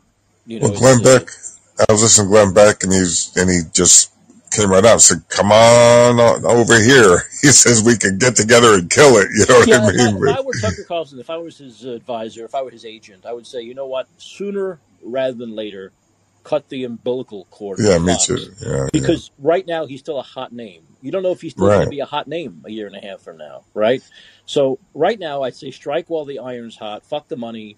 You'll make that 10 times that. Just go somewhere else and do your own thing, which he's probably doing. He's probably just, you know, talking behind the scenes, you know. So well, Megyn said that he's using her attorney, and they're trying to they're in some type of negotiations to try and, for his transition, but she didn't have any more details about it. Yeah, or there's also the possibility that Fox is holding him hostage, right? I don't know if they can, though. There's the non-compete. Can Fox say you can't end the contract, only we can, or it's got to be mutual? I don't know. The way she described it, let me just say, my understanding of it is that he's under contract and there's a non-compete clause, and unless he does something to break that, they can hold him hostage? Hold him up, yes, and keep him silent. And that's the way she phrased it. And I don't understand more than that, other than I'm just parroting what she said. And then, but her advice to him was just go do something, and then they'll probably sue you or something, or whatever, and you just deal with it. She said, you're going to make a handful more money, and you're absolutely right. The iron is hot now. I think it really, especially it's a good time for him to break away. And isn't there something in with slavery where they can prevent you from going and getting another job, right? They can own you and make you. I would think there's something in there that's illegal. That's not legal. Even going back to, even though he's making $30 million, hardly a slave, but going back to that idea of not being a free man and being able to go out and live his life and find other employment. I can't see how Fox can force him to sit at home for 2 years. So I think she's probably right. Just he'd probably win in court, right? Right. That's what she was saying. Go do your own thing. I can't see how Fox can prevent him. They can stop paying him, but I can't see how they can prevent him from going and living his life. Because of the non-compete clause, the way she described it. So there's some legal hook, but I've never been in a contract like that. She has, obviously, and she hired an attorney, and so. But you could watch, obviously you can check it out, see what she had to say. Well, here's what Fox did to themselves. MSNBC has now beaten Fox, I think for the first time ever, or in a long time, in demo ratings at 6 p.m., 7 p.m., 8 p.m., 9 p.m., and 10 p.m. on Friday by an average of 35% in each time slot. So Fox News is suffering cataclysmic primetime ratings drop following its firing of Tucker Carlson. So primetime average demo total viewers. MSNBC has now gone up to 138,000, and Fox News has dropped to 94,000. So CNN and MSNBC have now gained on Fox News, and MSNBC has taken over the lead by over almost 45,000. It's a lot. That's a huge. This decision by Fox is catastrophic. It's the dumbest thing I've ever seen in my life. It really is. And when it happened, I thought it was dumb business, and now it's even worse than I thought it was going to be because they've lost viewers. This proves that people watched because of Tucker Carlson. They watched other shows. He brought them in, and they continue to watch other shows. And now that he's gone, they've said, the hell with you. We're not going to watch anymore. Yeah, there's a couple of things that I think kicked that off. One, you had Zelensky, I guess, call basically you got the military industrial complex. Zelensky's just a puppet calling for his removal. And then AOC, it's claiming he was inciting violence or some nonsense. Obviously, Big Pharma didn't like what he was doing. You know what I mean? And so he had this basically the establishment put pressure on the Murdochs, I'm sure, and that ended that. And I think the sad thing is for those people who were watching cable, he was the only voice doing that, And I don't think they expected this. Once again, I think they expected his time slot to drop for at least for a while, but I don't think they expected the entire network to lose viewers like this. They underestimated his allure.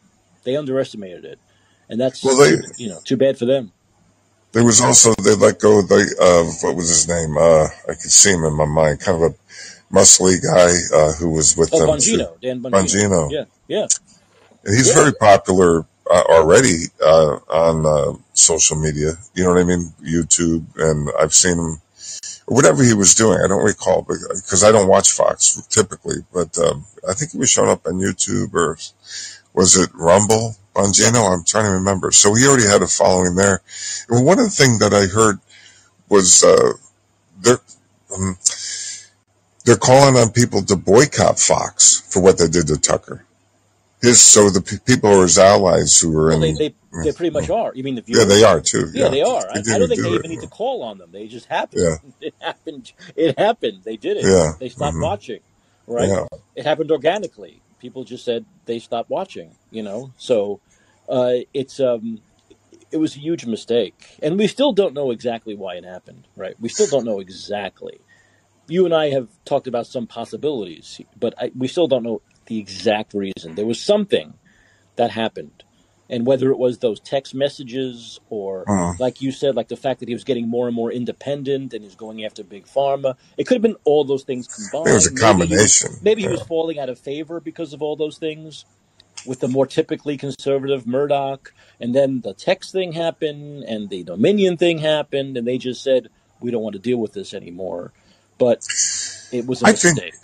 I think the two biggest things, my personal opinion, would be the Ukraine war, him coming out, having Tulsi on and Jimmy Dore and the Gray Zone, because the military-industrial congressional complex basically rules the right and the left, except for some fringe, you know what I mean, folks on the, you know, and obviously this is a critical time going into the spring, this offensive that's supposed to happen. And I think that was huge. And I think also now with everything happened with the Twitter files and Facebook, and now you got this pharma issue, you know, the House congressional hearings on this, and where's it going from here? So I think those are the two major drivers. As far as the voting issue, like we talked, he actually called on Sidney, Powell, right? Is that her name? Trump's attorney? Yeah, to come. He said, I'll give you a whole segment. We'll give you the whole week. Just bring evidence. I know. So he really didn't kiss Trump so at all. He was very critical on that. Yeah, he was critical. So there's no libel. So that couldn't be it. Yeah. You know what I mean? You know, it could be a whole host of things. But by the way, it might be an odd time to promote Fox, but I believe that RFK Jr. was on Hannity today. He had a big interview on Hannity, so I didn't get a chance to see it, but I think I'll go back and watch it. Yeah, so well, there, that's interesting, right? That Hannity is having RFK Jr. So wasn't Laura Ingraham starting to do more? I didn't watch Laura Ingraham much, but wasn't she starting to point out things along some of the things that Tucker was doing? I'm trying to remember. Wasn't she breaking? She wasn't more leaning towards Tucker's awakening than Hannity. I'd say Laura has leaned more towards Tucker's way than Hannity's way. I'd say yes. And she's she's a DeSantis person. She's not a Trump person. She's a DeSantis person as well. So I think there is a lot there. Yeah. But you know, look, Tucker was great because he had on, you know, the Jimmy Dores and he had on Glenn Greenwald, and these are people I've never seen on any other show. That's right. News, you know? That's right. So he had on people that no one else there would have on. In fact, that's the most interesting thing about Tucker is that these people are also people that MSNBC and CNN will never have on, right? You know, so he was like that place where like the alternative media, people like us could go. And get a voice, at least for a few minutes, you know, and so that's gone, and that might have annoyed Fox. Who knows, you know? But also he introduced Tulsi really to the RNC, to the Republican side, you know, when she became independent, and I thought that was helpful for her. And this is common sense. We cannot sustain what we're doing with whatever it is now, 750 or 800 military bases around the world, and the nearly, if you include the State Department budget, nearly $1 trillion a year, nearly, when you put the Defense Department and State Department budget together. But then don't forget, they always fall short trillions of dollars in the audits. So what's the real number? Who knows? You know what I mean? You know, the Pentagon budget, they haven't balanced it in how long? You know what I mean? They can't even track it, supposedly. So it's 50 cents of every federal tax dollar we pay goes to our military. Right. It's crazy. And our infrastructure is crumbling all over the country, and the railroad. I mean, the whole thing's a mess. You know how we can solve all this? Give every black person $1.2 million. If we give every black person $1.2 million, that'll solve the world's ills, won't it? I mean, it's getting more and more insane. It really is. I didn't hear what you get. What was you, Mike? For some reason, I didn't hear what you said. Oh, I was saying that the California wants to give black people $1.2 million each. That was decided. Oh, reparations. Yeah, that was decided over the weekend. That $1.2 million for every black person was going to be the number. That would cost the state, I believe, 3 times the amount of their usual budget, of their annual budget, like 800, like something like 600, $700 billion is what it would cost the state. So I wonder, Bill, who pays for that? Who pays for that? You know where that money should come from? If there's going to be any reparations to the American Indians and the black slaves or any, that money should come from, Mike. You had the Doctrine of Discovery, the papal bull that was signed in 1452 by Pope, Nicholas V. That, and the British Empire specifically, but the European rulers and British Empire used that. It was written in, if you ever studied that papal bull, the Doctrine of Discovery, to invade indigenous land and take whatever they wanted, resource everything, and even slaves. That was backed by the Roman Catholic Church. Yeah. And in fact, Pope Francis just repudiated that just, what was it, within the last week or something, best of my recollection. It's 571 years that's been, doctrine. And Jeffrey Sachs, I saw he was Columbia University professor, right, esteemed professor, and he said prior to 1950, it was the English that were the most violent country or government on the planet, and since then it's been the United States. And so what I'm trying to say is those people who stole the land, stole the gold, stole the art, those people are rich. That money, if it's going to come from anybody, should come from, and I don't know who they all are, but the what I call the robber barons. You know what I mean? Who do you think the legislature of California is going to take the money from? Oh, it's going to come from the state budget, the bottom 90%, but it should come from the top 1%. It's going to come from everyone not getting the reparations to pay for the people who are getting. So it's going to come from Latinos, the whites, the Asians. That's who it's going to come from. We're going to pay for their reparations. Already overtaxed. It's going to come from small businesses who are already taxed up the wazoo here to further destroy the economy. So everything they do to appease the black people and that voter bloc is going to further destroy the economy of the country. Of the state. That's what I'm saying. If it's going to come from anybody, think about the money that the Western European bankers who really started the first and central bank of America and the Federal Reserve. Think of the money and the gains over the years and the money and the value of the gold. That's where they should come. Go to the Rockefellers, go to the Rothschilds, go to the Astors, go to the Bill. These black people want it to come from us. They want the white people to pay. That's what they want. They're not talking about this. They're not saying, "Oh, but we don't want the white people to pay." Of course they want us to pay for their living. They think they deserve it. What's the amazing thing to me when I see these people going up in front of the councils and talking about this and going up in front of the state legislature or the city council here in San Francisco is their sense of entitlement. Bill, they have just an incredible sense of entitlement. We deserve this money. Do you know one jerk actually threw out the number 200 million? He thinks every black person deserves. He did the addition. He did the math, Bill. He did the math, and he says 200 million is what every black person in the state, well, he believes the country should get. I mean, these people are insane with their sense of entitlement. They simply want free money. They don't want to work. That's what it comes down to, Bill. They want free money. They don't want to work. They want free money. I'm going to push back a little bit. I think if you look at the American Indians, if you're going to give reparations, you got to start. If you're talking about North American, United States, you got to start with the American Indians. But Bill, this can go on forever. This is a slippery slope. I've talked about this.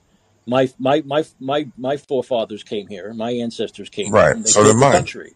They built the country. Italians and Irish built this country. It was the country would not even exist without the Italian and the Irish coming over in the teens and 20s, and building this country to what it is. So I want money. I want money. These people were taken care of. There weren't even any fucking unions back then. I want the government of this country took advantage of them, by the way, which is why the Cosa Nostra started, right? So this is where are our reparations? So this can go on forever, Bill. So what happens? So let's see, Let me do my computer. So the blacks get 1.3 million. The natives get 2.4 million. I get 800,000 a year. I mean, come on, this is ridiculous. And where's this money going to come from? We don't have it. We're fucking broke. The city is broke. The state's broke. The country is broke because of Democrats, and they want to give free money out. Insane. The whole thing is so insane. Here's the thing. Instead of saying, well, then everyone should have reparations, how about this? Go get a fucking job, period. It's not, I don't know if it's that simple. I mean, Well, it is that simple, Bill. We're not living in 1850 anymore, or 1920, or 1964. It's 2023, and people have had plenty of time, ample opportunity during equality to get jobs, all right? And what I want more of is what I see on Fox, which is black people coming out and saying, this is ridiculous. I became the CEO of a company. How did I become the CEO of a company? I come from, my father didn't have $20 in his pocket, and I became the CEO of a company. So what you're saying is that people now, starting now, young blacks now, can't become the CEO of the company. We have to give them money. Why? Why do black people now, or white people now, or Native Americans now, or Italians now in the 21st century need free money? They don't. These minorities are the ones who are given the jobs now over white people. White people can't get jobs anymore. These are the people that when a white guy says the N-word by mistake, they have the power to end the fucking guy's career. I'm tired of this. I'm tired of their sense of entitlement. I'm tired of it. Go out, get a job, or be poor. Simple. Bill, I'm going to let you go. Thanks.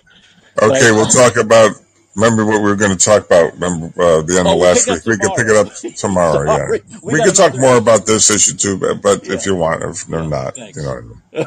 All right. All right, Bill. Thank you so much. All right. Yeah, I mean, at some point it's got to end, or it never ends. And by the way, the appeasement will never end either.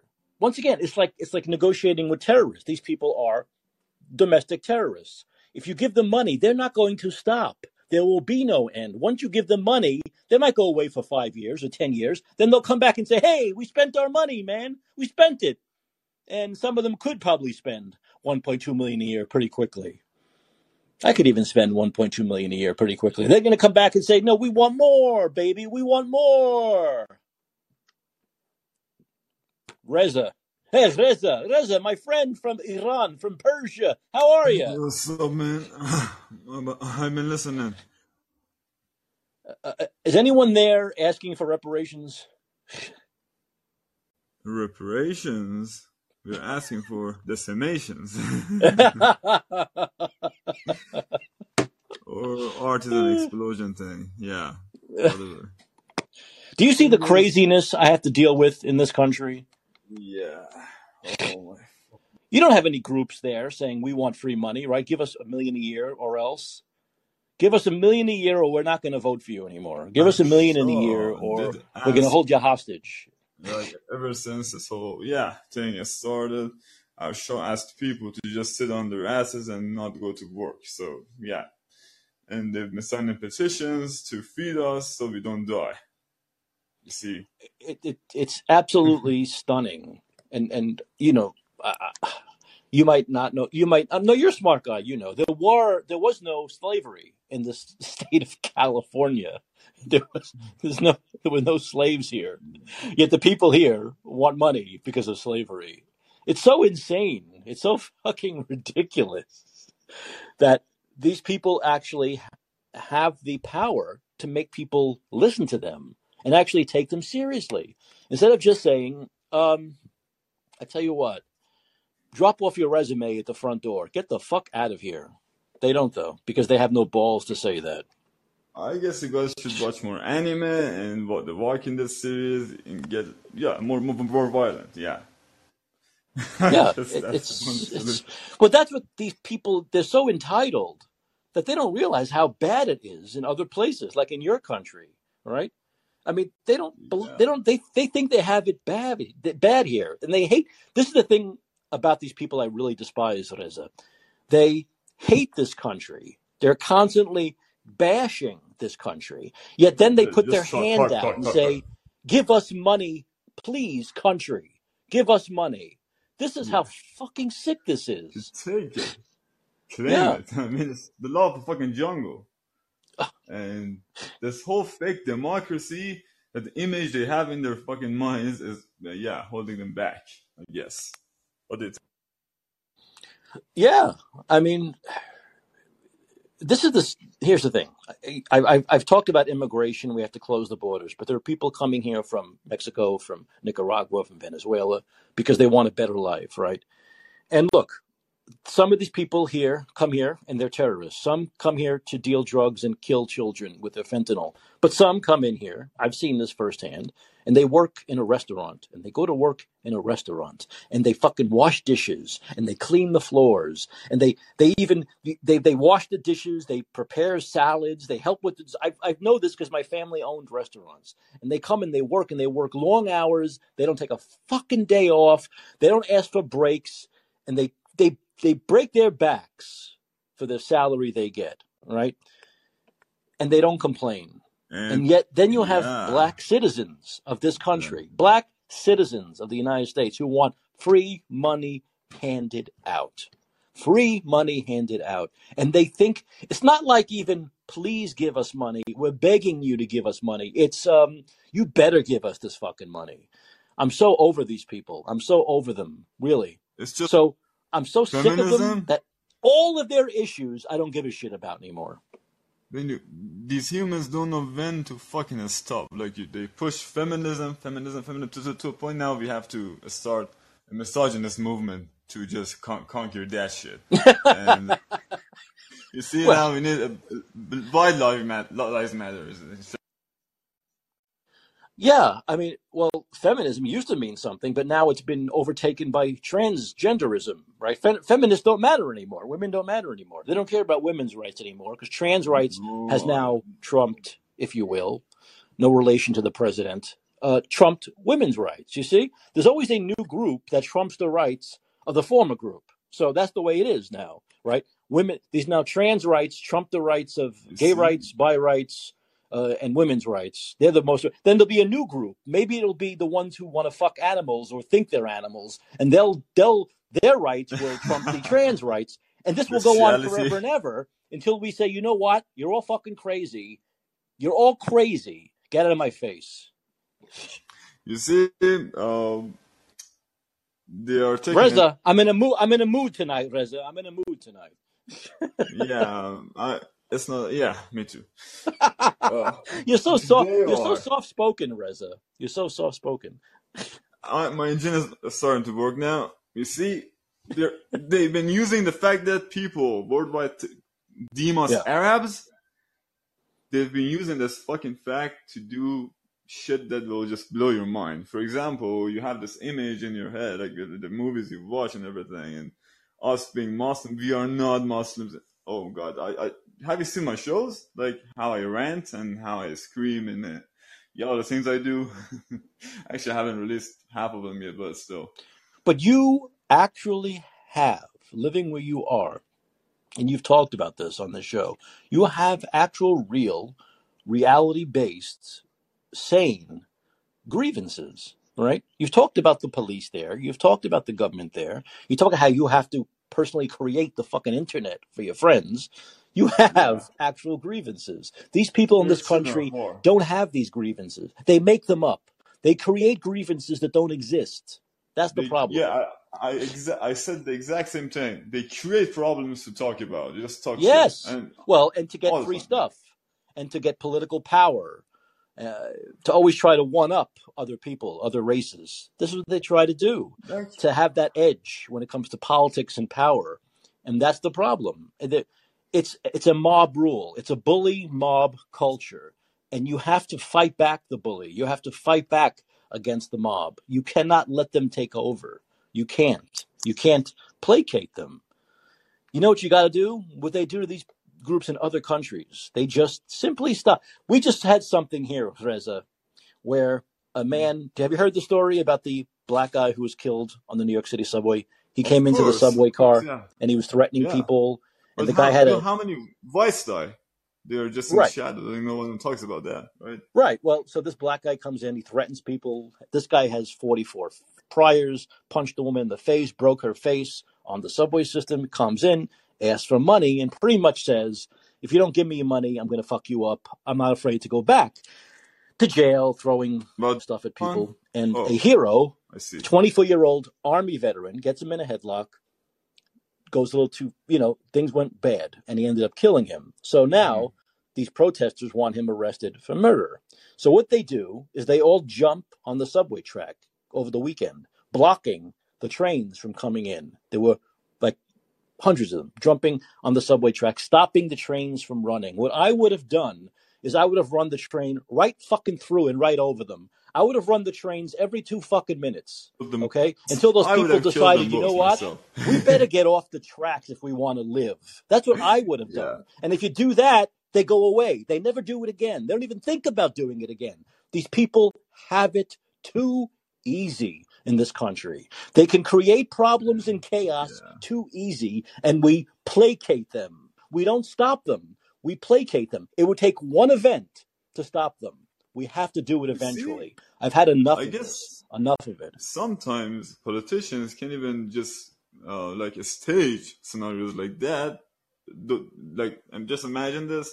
Somebody they want to electrify me, whatever, or hang me or something, whatever. The FBI or something. And they say, we'll give this, give that to your family if you agree to just allow us to say something. Oh, they just do it by force. And the police kills me like that, so yeah. Then you have all these movements and all the talk on the internet. You see, we are under full fucking control and we don't know shit. We can't know shit, and we're still just, oh god. I mean, if you consider take that into consideration, it's just fucking madness. Right. It's a sad situation, Reza, here. It really is. And we have these knee-jerk liberals who take the bleeding heart side of everything without knowing the facts, without actually live life experiences, go through things that people go through every day living in a Democrat-run shithole. They don't. They live on their perches, their elitist perches. We actually have people, I'll read this tomorrow, it's getting late for the show, but we actually have someone at the New York Times who wrote an article saying people are making up these criminals in big cities. They don't even crime doesn't even exist in big cities. They're boogeyman's. No, there's no crime in big cities. We're making it up. We're making it up. All those bodies in the morgue that were killed by savages on the streets of New York and Chicago. It's not real. It's not real. These people actually write these things, and journalistic outlets like New York Times, all the news that's fake to print, that just should be their name. All the news that's fake to print actually allow this stuff to go out there. Allow this stuff to disease society. Actually, it's absolutely shocking. It's absolutely shocking. Let me tell you something amazing about this. Reza, I'll let you talk in a minute. I'm sorry. I know I'm talking a lot, but you talk to me about all the problems in Iran with the police and the police state and how they'll just shoot you and blah, blah. That'll be like me saying, oh, Reza, come on, you're crazy. I don't know anyone there that's ever been shot by a cop. Hey, I don't know anybody there. That means that's the way it must be. These people are so fucking stupid. Go ahead. Sorry. I wanted to just point. Go ahead, Reza. Go ahead. People, this is existential. Like, really, they have penetrated our fucking subconscious minds. It's in my nature. Like, I cannot just consciously choose to lie, and this has become a huge problem. Like, been a huge problem in my life. Had I been a liar, I would be a multi-trillionaire by now, I guess. Whatever. So I tried to lie just on purpose, like force myself, like giving people false news, and people in my reality, I mean, not the virtual one, the real one. And like my dad, my mom, my cousins, and like my friends even, they would believe the craziest shit, like even my girlfriends. And whenever I just tell them that, like, the exact truth about anything. It could be about going to a supermarket, some incident on the street, or about some bullshit happening on the media, anything. Mm-hmm. When it's a lie, they tend to just like a sponge, just digest it, just take it in.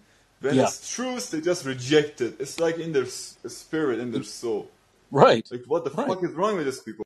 Yeah, well, this is what bothers me is it's basically don't believe your lying eyes.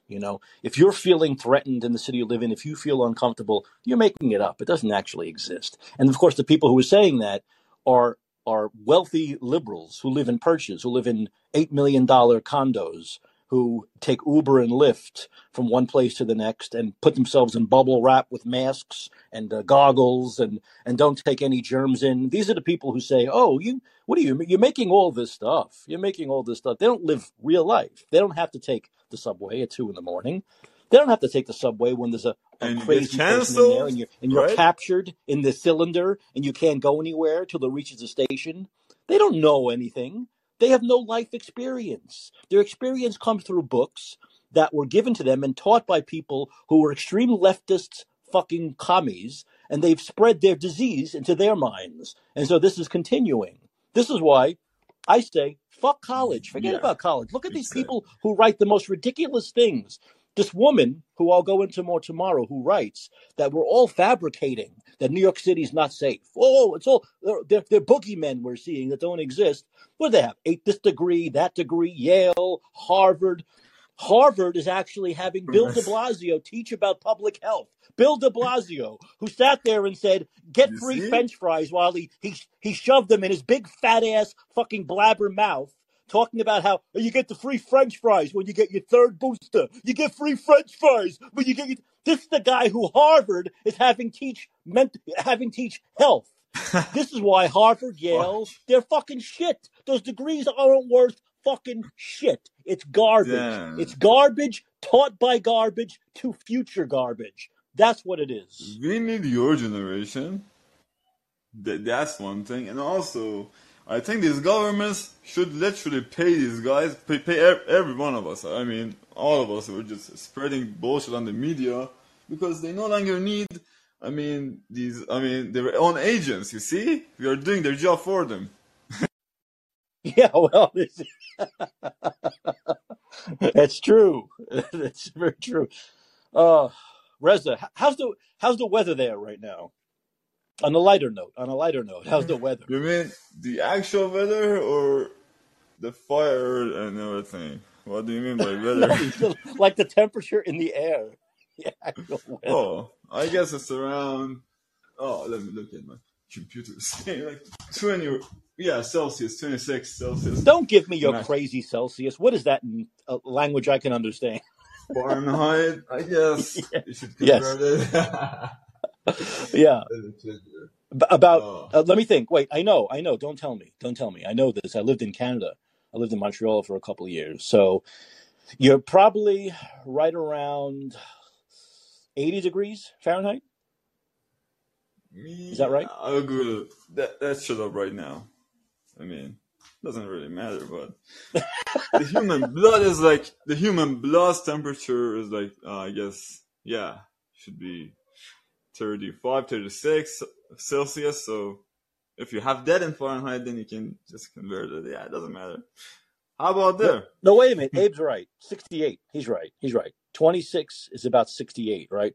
Because 25, 50, yeah, right. That's true. Okay, about 68. So more like close to 70, not 80. Close to 70. That's not bad.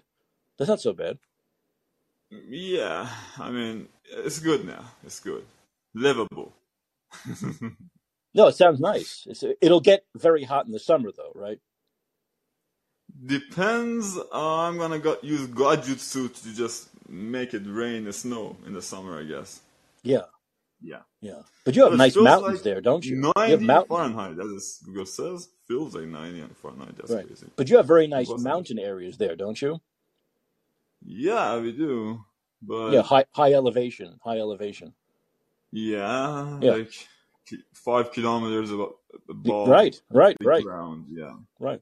Actually, I make fun of you with your Celsius and kilometers, but that makes so much more sense than the system we have here of feet and Fahrenheit. Fahrenheit makes no sense. Yours makes sense. 0 is freezing, right? 0 Celsius is freezing. Everything above it is above freezing. Everything below it is below freezing. What the hell is 32? How do you come up with 32 for freezing? Makes no sense. It makes no sense. So that's something this country gets totally wrong. Totally wrong.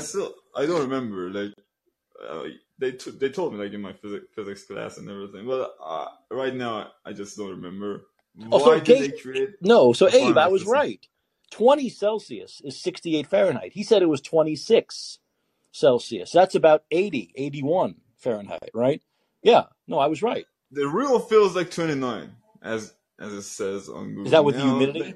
It's very humid, isn't it? It's very sticky. Humidity, yeah, it's humid as well. Yeah, Match it's up. very sticky. Yeah. You know, so that's true. Yeah.